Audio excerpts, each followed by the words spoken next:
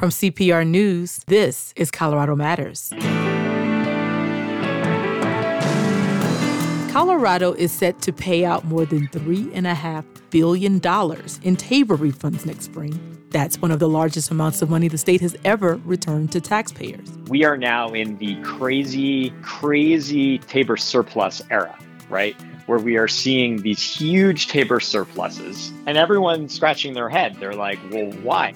And for the first time ever, the state could be forced to pay refunds for 6 years in a row. But will it continue? We'll talk about it with CPR's public affairs reporter, Andrew Kinney. And later, Colorado's known for its majestic mountains and sweeping plains. But that's just one reason it also has a unique distinction when it comes to severe weather. There's actually, in certain wind conditions, a convergence line. And for that reason, it is Tornado Central. Every member has that moment when they decide it's time to start supporting Colorado Public Radio. Make this your moment. Call or text GIVE to 800-496-1530 and make your gift today. This is Colorado Matters from CPR News and KRCC. I'm Chandra Thomas Whitfield. Coloradans are set to receive a collective $3.5 billion in TABOR, or Taxpayer Bill of Rights, refunds next year. That's one of the highest totals ever, and it could break records. So why is the state paying so much money back to taxpayers, and will it continue? CPR's Andrew Kinney joins us now to explain. Hi, Andy. Hi, Chandra. So we're seeing some historic TABOR refund numbers. Help us understand just how historic they are. Sure. So for 2 fiscal years in a row, the state, like you said, is going to have to return more than $3 billion to taxpayers for each of those years. And if you go back like the nearly 30 years Tabor's been around, we had never, ever seen a refund of even more than $2 billion. And now we're at $3 billion. And all indications are that's going to keep going for quite a while. We could end up seeing refunds for 6 years in a row, which we'd never seen before. That could continue all the way into 2027 or even later. That's just when they stopped forecasting. And again, there's our numbers we just hadn't seen before.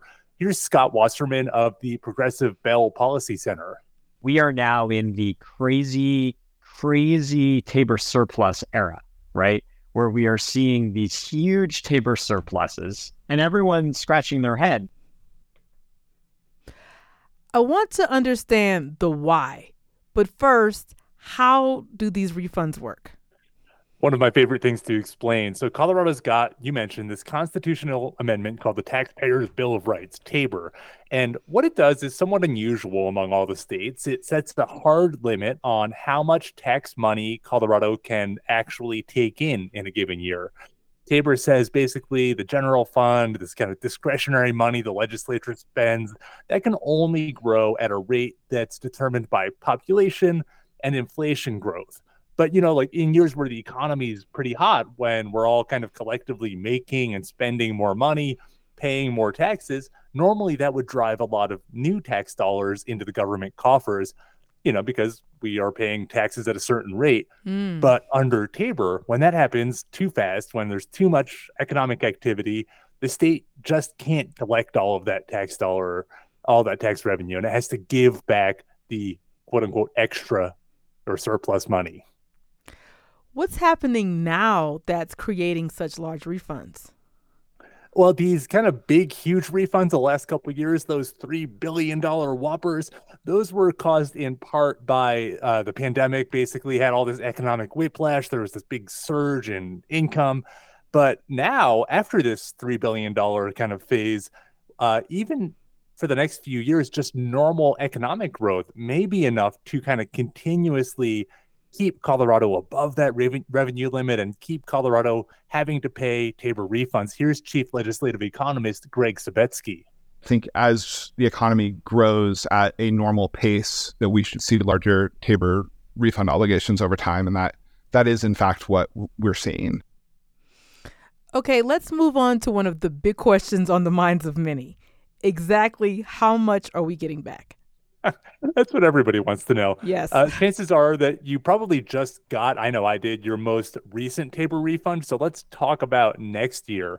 if they keep using the current system, if the state keeps with the current system, it'll be paid out in these tiers based on your income. The lowest tier would be about a $600 refund, and that would be for anybody making up to about $50,000. Then you can go all the way up to the highest tier. That would be more than $1,800 of refund. That's for single filers. So if you're a married couple, you get twice that. And usually that's paid out in the form of, it's like paid out alongside your tax return refund. And future refunds after that, 2025, 26, 27 would probably be smaller, but would still be into the hundreds of dollars. You said that's the current system. Mm-hmm. Is there a chance that changes? Yeah, definitely. The state actually has a lot of flexibility in how it does these kind of paybacks when it has a surplus. There's even a ballot measure this November called Proposition HH. It does tons of stuff with property taxes and TABOR refunds, but one of the big immediate effects, if it passes, is that it would flatten out next year's refunds. So instead of having that range from $600 to $1,800, if HH passes, everybody instead gets a flat about $900 next year. That's just one of the interesting examples of how Democrats are taking a hard look and changing how TABOR and TABOR refunds really work. Colorado is increasingly blue politically, but Democrats have really struggled to change TABOR limits and use this refund money for other priorities. Why is that? It just goes to a really big question. On one side, folks on the left tend to say that we need to raise that TABOR revenue limit and use that refund money instead on bigger priorities. So here's Wasserman again. Why shouldn't the TABOR surplus, which comes to us with no change in the existing tax rate, why should it not be subject to allocation, to thoughtful, thoughtful investments, be it education, infrastructure? Why shouldn't the TABOR surplus be a pot of money that we are allowed to look at? But on the other hand, I think a lot of people, it's tough because people just like refunds. Nobody really gets that mad when money shows up in their bank account seemingly out of nowhere. And it's just historically been tough to convince voters to give those refunds up. Here's how former Governor Bill Owens put it to me. He's a Republican. TABOR is very popular in Colorado, and I think at some level the electorate understands, hey, government has to give us back money if it gets more than it needs. And I think that's probably the basic level of understanding. And that's something that is hard for the left to overcome, except through the subterfuge of HH. Just briefly, he's talking about Proposition HH there, saying that it may cut property taxes, but it's also raising the TABOR revenue limit and affecting refunds. We'll see what voters think of that kind of debate this November. Andy, well, thanks for sharing your insights with us. Thank you, Chandra. That's Andrew Kinney, public affairs reporter for CPR News. Read Andy's reporting on TABOR refunds at cpr.org. When we come back, why leaders in Grand Junction say closing a park is actually making it more accessible to the public. This is Colorado Matters from CPR News and KRCC. For decades, public radio has been a reliable source for fact-based news and independent music programming, but also for tote bags. If you don't have a public radio tote bag yet, or you just want another one, make a gift of $15 a month and our new tote bag can be yours. It's durable and spacious, features Colorado-themed graphic art, and shows off your support for the service you love. Check it out and donate at cpr.org. This is Colorado Matters from CPR News and KRCC. I'm Chandra Thomas Whitfield. Denver is not the only city struggling to find solutions to homelessness. The unhoused community in Grand Junction experienced a major shakeup this month when the city opted to close a downtown park. It's prompted backlash from homeless advocates who say the move came as a surprise. Our Western Slope producer, Tom Hess, has been following the story closely. Hi, Tom. Howdy, Chandra. Bring us up to speed on what's happening in Grand Junction. So the park we're talking about is Whitman Park. It's kind of adjacent to downtown, and it's not gotten a lot of use from the general public over the years, but it has become sort of a central gathering spot for the city's unhoused. It's kind of tough to get to. It's between two highways, but it is close to service providers. It is where a lot of the service providers get out into the community and find these people, get them things like meals, get them things like haircuts. And it's become a real focal point for this discussion in the Grand Junction community about homelessness. And a couple weeks ago on a Monday, the city sent out a press release that the park was closing. And on a Tuesday, the barricades were up and the park was closed. How has the community responded? Surprised. I think everybody was surprised by it. Even some members of city council said they were surprised. They sort of expected to have a meeting about this beforehand. And a lot of the service providers who work with the unhoused community said it kind of caught them off guard. Stefania Vasquez runs a group called Mutual Aid Partners. She told city council members that springing this closure on people undermined some of the work that the city was accomplishing with its nonprofit partners. This trust has been eroded, and it feels like we're back at square one. The hopelessness felt and shared at the mutual aid distribution last Tuesday is definitely shared by me and my providers. Finally, I must acknowledge that it's much easier to place the blame on one person or one organization, as it eases our own cognitive dissonance. This is a community issue, and every single one of us, it's a problem that we contribute to, so it is up to every single one of us to work together to find solutions. A lot of advocates felt that way. Some business owners nearby were happy about it, those who sort of are on the front lines of this park being a gathering spot for the unhoused. But the top complaint from those who were taken back by this is there wasn't a lot of information about it when it happened. It was kind of cast as a parks issue, that they want to reimagine Whitman Park. The press release that came out talked a lot about how old the tree canopy was and that we're going to make this a special events reservation only park. And there wasn't a lot about the unhoused situation, and that led to a lot of unanswered questions.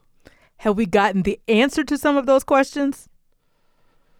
We have. So when this first started, there were rumors about maybe safety was a concern, maybe the usage of that park was a concern. City held a couple of listening sessions about this, and eventually the advocates at those listening sessions were kind of saying, hey, we know what we think about this. We'd like to hear from you. And here's City Manager Greg Caton speaking to a group about the city's thinking on this issue. What else has been happening at Whitman Park? Significant violence has been occurring, and it's gotten worse over the summer period. That factored into the decision. We can't have that type of activity in that park. So then some might ask, what's the threshold? What does it trigger enough? That's a tough question.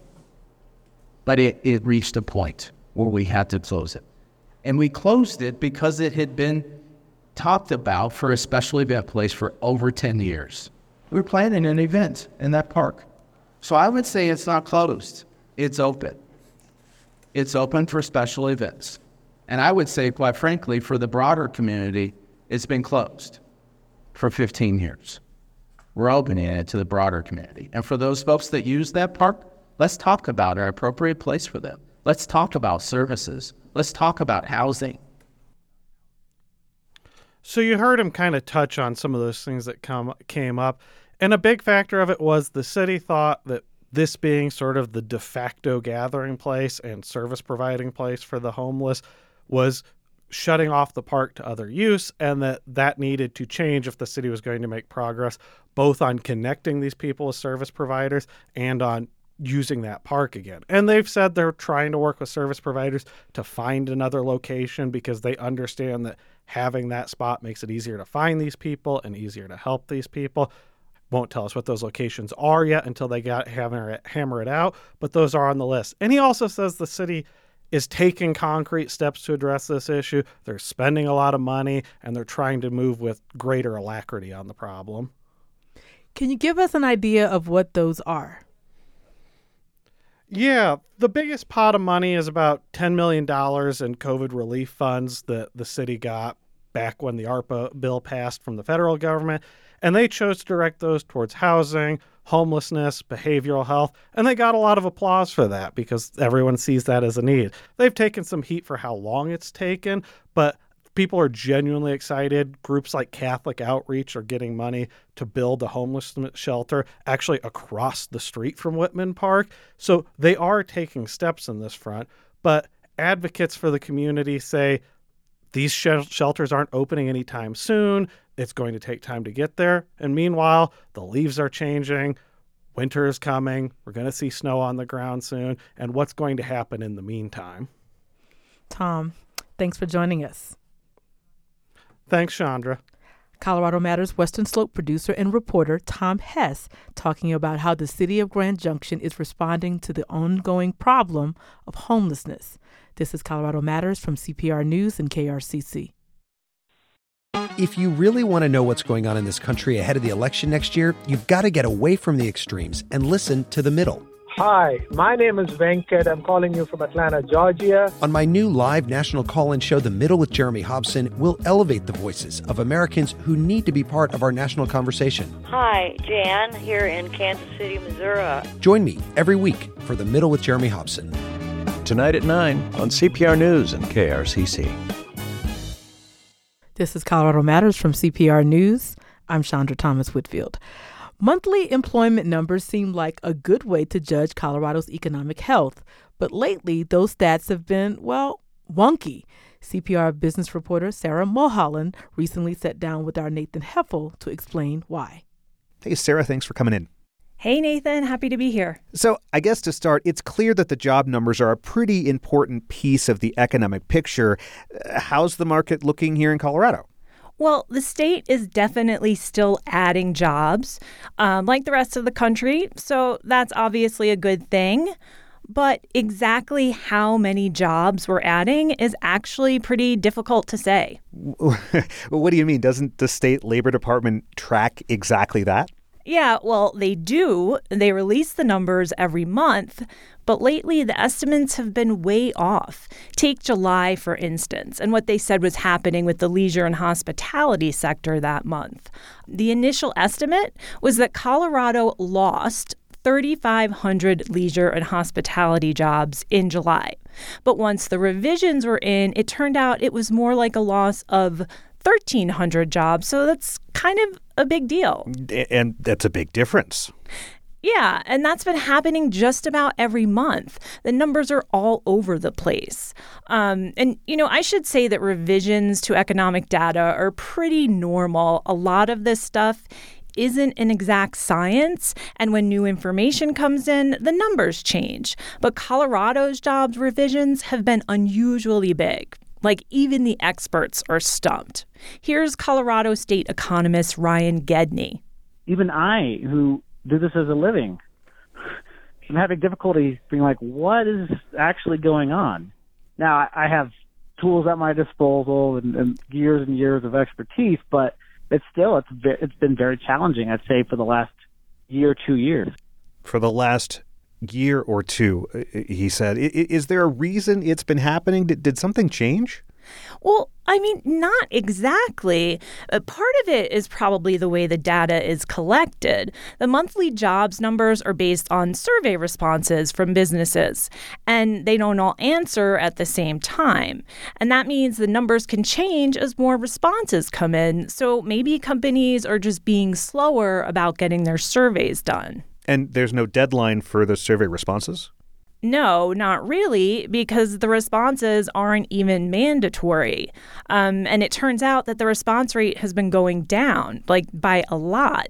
And that's likely another culprit in these big revisions. So the Bureau of Labor Statistics says that before the pandemic, about 60% of companies reliably responded to the monthly employment survey. And now that's down to 40%. And those are national numbers, but Gedney says Colorado's look the same. Now, Sarah, does anyone know why fewer companies are participating? Unfortunately, no. Nobody has a great answer, but it's definitely a problem. It goes beyond Colorado, and it just seems to be getting worse. Wow. So bottom line, is there really any way to actually know what's going on in Colorado's job market at any given time? Well, if you zoom out from the monthly numbers, you can get a better idea of what's happening. So let's look at the past 12 months. You can kind of smooth out some of that volatility. And when you do that, what you see is that accommodation and food services account for the most new jobs in Colorado by far. And that's followed by government jobs. And then on the other end of the spectrum, financial services has lost the most jobs, which is not surprising. Interest rates have really gone up. and that sector is very sensitive to interest rates. But the problem is we're still dealing with imperfect data. I'm just trying to get a sense of this. It's 2023. Shouldn't there be a better way to do this than just relying on voluntary surveys? Okay, so Nathan, actually there is. I don't want to get too into the weeds here and have people's eyes start glazing over, but there is another way to measure jobs. It's called the Quarterly Census of Employment and Wages, and that's based on information tied to unemployment insurance. Businesses are legally required to submit this information. Why not just use that then? There's a big time lag, like 4 to 7 months. Gedney says the state does release that information when it becomes available, but by the time it comes out, nobody is paying attention. They're too interested in the monthly numbers. We used to actually have a press call for that. That kind of stopped back in like 2019. We had maybe one reporter call in. And then when we had zero, I was like, all right, we're killing it. Well, so Sarah, you have piqued my interest 1,000%. What do those numbers say? Okay, the most recent update came out in August. That covered the first quarter of this year, January, February, and March. The numbers look a lot better than the data has been showing. There were 27,000 more jobs in Colorado in March than what was reflected in survey responses. That sounds good, right? Yeah, and Colorado's job growth has been lagging the U.S. rate for the past year, which isn't typical, and clearly it's concerning. And Gedney says once all the data is finalized, though, Colorado should make up some of that ground.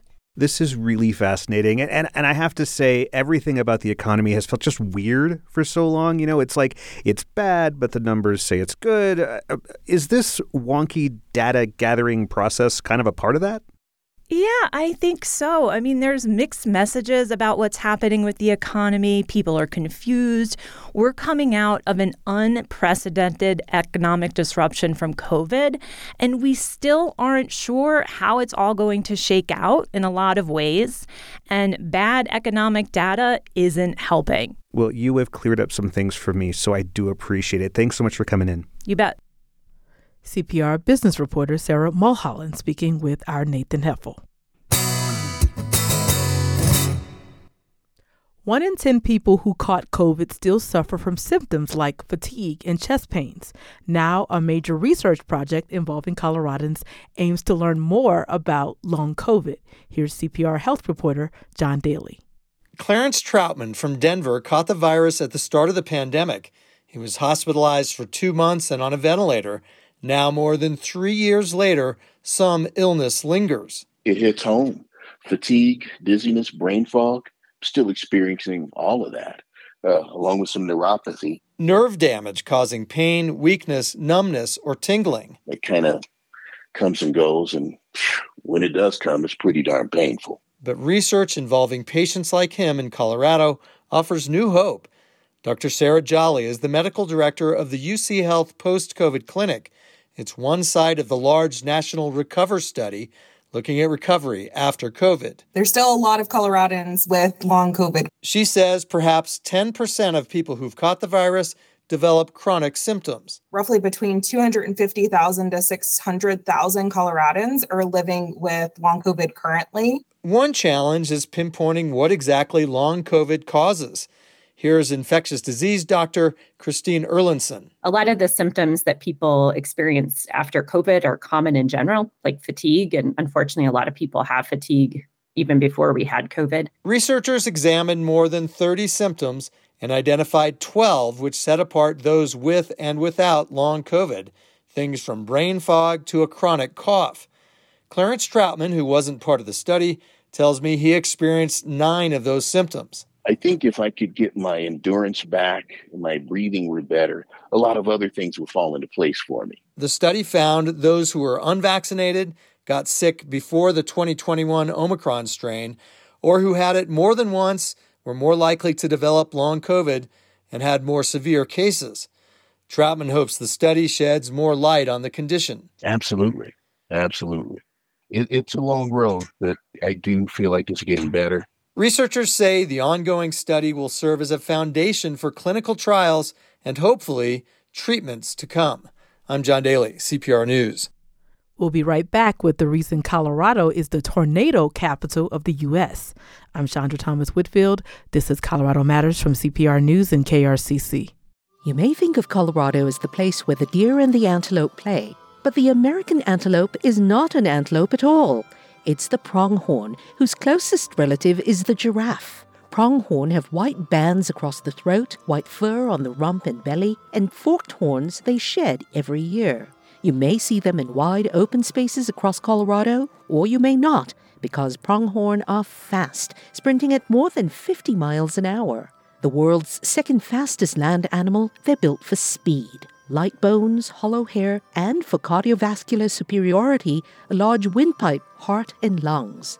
They are not, however, faster than a speeding bullet. Hunters once sold them by the wagon load, and by the 1940s they were nearly extinct. But thanks to wildlife management, today more than 70,000 pronghorn roam the American West. A Colorado postcard from CPR with support from Mintz Law Firm in Lakewood. This is Colorado Matters from CPR News and KRCC. I'm Chandra Thomas Whitfield. The arrival of fall isn't just the end of green leaves. It also marks the official end of tornado season in Colorado. And we'll take stock of it with a question we got through our Colorado Wonders series. Here's John Huggins of Thornton. I know that Weld County, Colorado is known for having the most tornadoes of any county within the continental U.S., and I'm trying to understand not only why that is, but why they are such a low magnitude.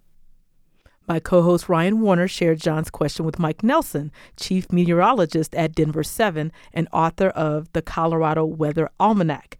He confirmed what John said about how prone Weld County is to tornadoes. It's a great fact, and it's a very surprising one, because you'd think it'd be somewhere down around Oklahoma City or Dallas or something like that. But because of the terrain in Colorado, where we have the Cheyenne Ridge to the north and the Palmer Divide to the south, there's actually, in certain wind conditions in the warm season, a convergence line where air comes together, and that goes from about Castle Rock through Aurora up toward Keensburg and Roggen, all the way up into the middle of Weld County. When the air comes together, we call it the Denver Vorticity Convergence Zone. The air can't go into the ground, it's forced to rise. And so you get these rising columns of air that form thunderstorms along this Denver Convergence Vorticity Zone. And those thunderstorms oftentimes will spin a little bit. And for that reason, it is tornado central. We get all kinds of landspouts that occur, and occasionally bigger ones like the Windsor tornado. And therefore, Weld County, Colorado, is the tornado capital of the United States. The Windsor tornado of 2008 still emblazoned in my mind. Absolutely, absolutely. And that one was unusual for a number of different reasons. One, it was a killer tornado. We don't get a lot of those in Colorado. We've had very few fatalities compared to states to the east of us. Two, it started at 11:30 in the morning. Most of our tornadoes are late afternoon. And three, it went from the southeast toward the northwest, kind of backwards from what you would expect. Mostly you think tornadoes are going to go from west to east. This one went back toward the mountains. And that was due to a really dynamic weather system that we had that particular day. And it was an EF3 tornado, which is unusually strong this close to the mountains because typically our air is too dry up here to get the really big thunderstorms that produce the really big tornadoes. Yeah, so we just have this very specific topography that makes us susceptible to this. And it's also the reason we get so many big hailstorms, because that same zone creates a lot of big, nasty thunderstorms that can drop large hail. This summer was one of the busiest in decades for tornadoes. NOAA's Storm Prediction Center tracked 76 twisters in Colorado through mid-August. And not just more of them, but stronger ones as well. What do you make of this pattern? Well, this year we had a wet summer and a cool summer, relatively speaking. Much of the of the planet had a very hot summer, the northern hemisphere, if you will. And here, because we had a fair amount of rain, it cooled the atmosphere a little bit, more clouds, more rain, more moisture in the soil to evaporate out. So we didn't have the 100-degree days. I think we had maybe 4 that were 99 degrees, but no triple digits this summer. So this was a wet summer. The weather was wet. The world is still getting warmer with climate change. And so that comes back to weather and climate are very much related, but they're not the same thing. I understand we had 2 Category EF3 or stronger tornadoes this year in Colorado. The first time that's happened in 30 years. And the one that I remember so distinctly was the Yuma tornado, which did cause some damage and fortunately stayed just outside of the town of Yuma. But with our camera network, for one of the few times in my over 45 years of being on TV, I actually was in a split screen with me and a live picture of a close-up shot of a tornado. Thank you so much for being with us. You're welcome, Ryan. Denver 7 Chief Meteorologist Mike Nelson speaking with my co-host Ryan Warner. So what about Colorado do you want to understand better? Send us your question at cpr.org/Colorado Wonders. This is Colorado Matters from listener-supported CPR News and KRCC.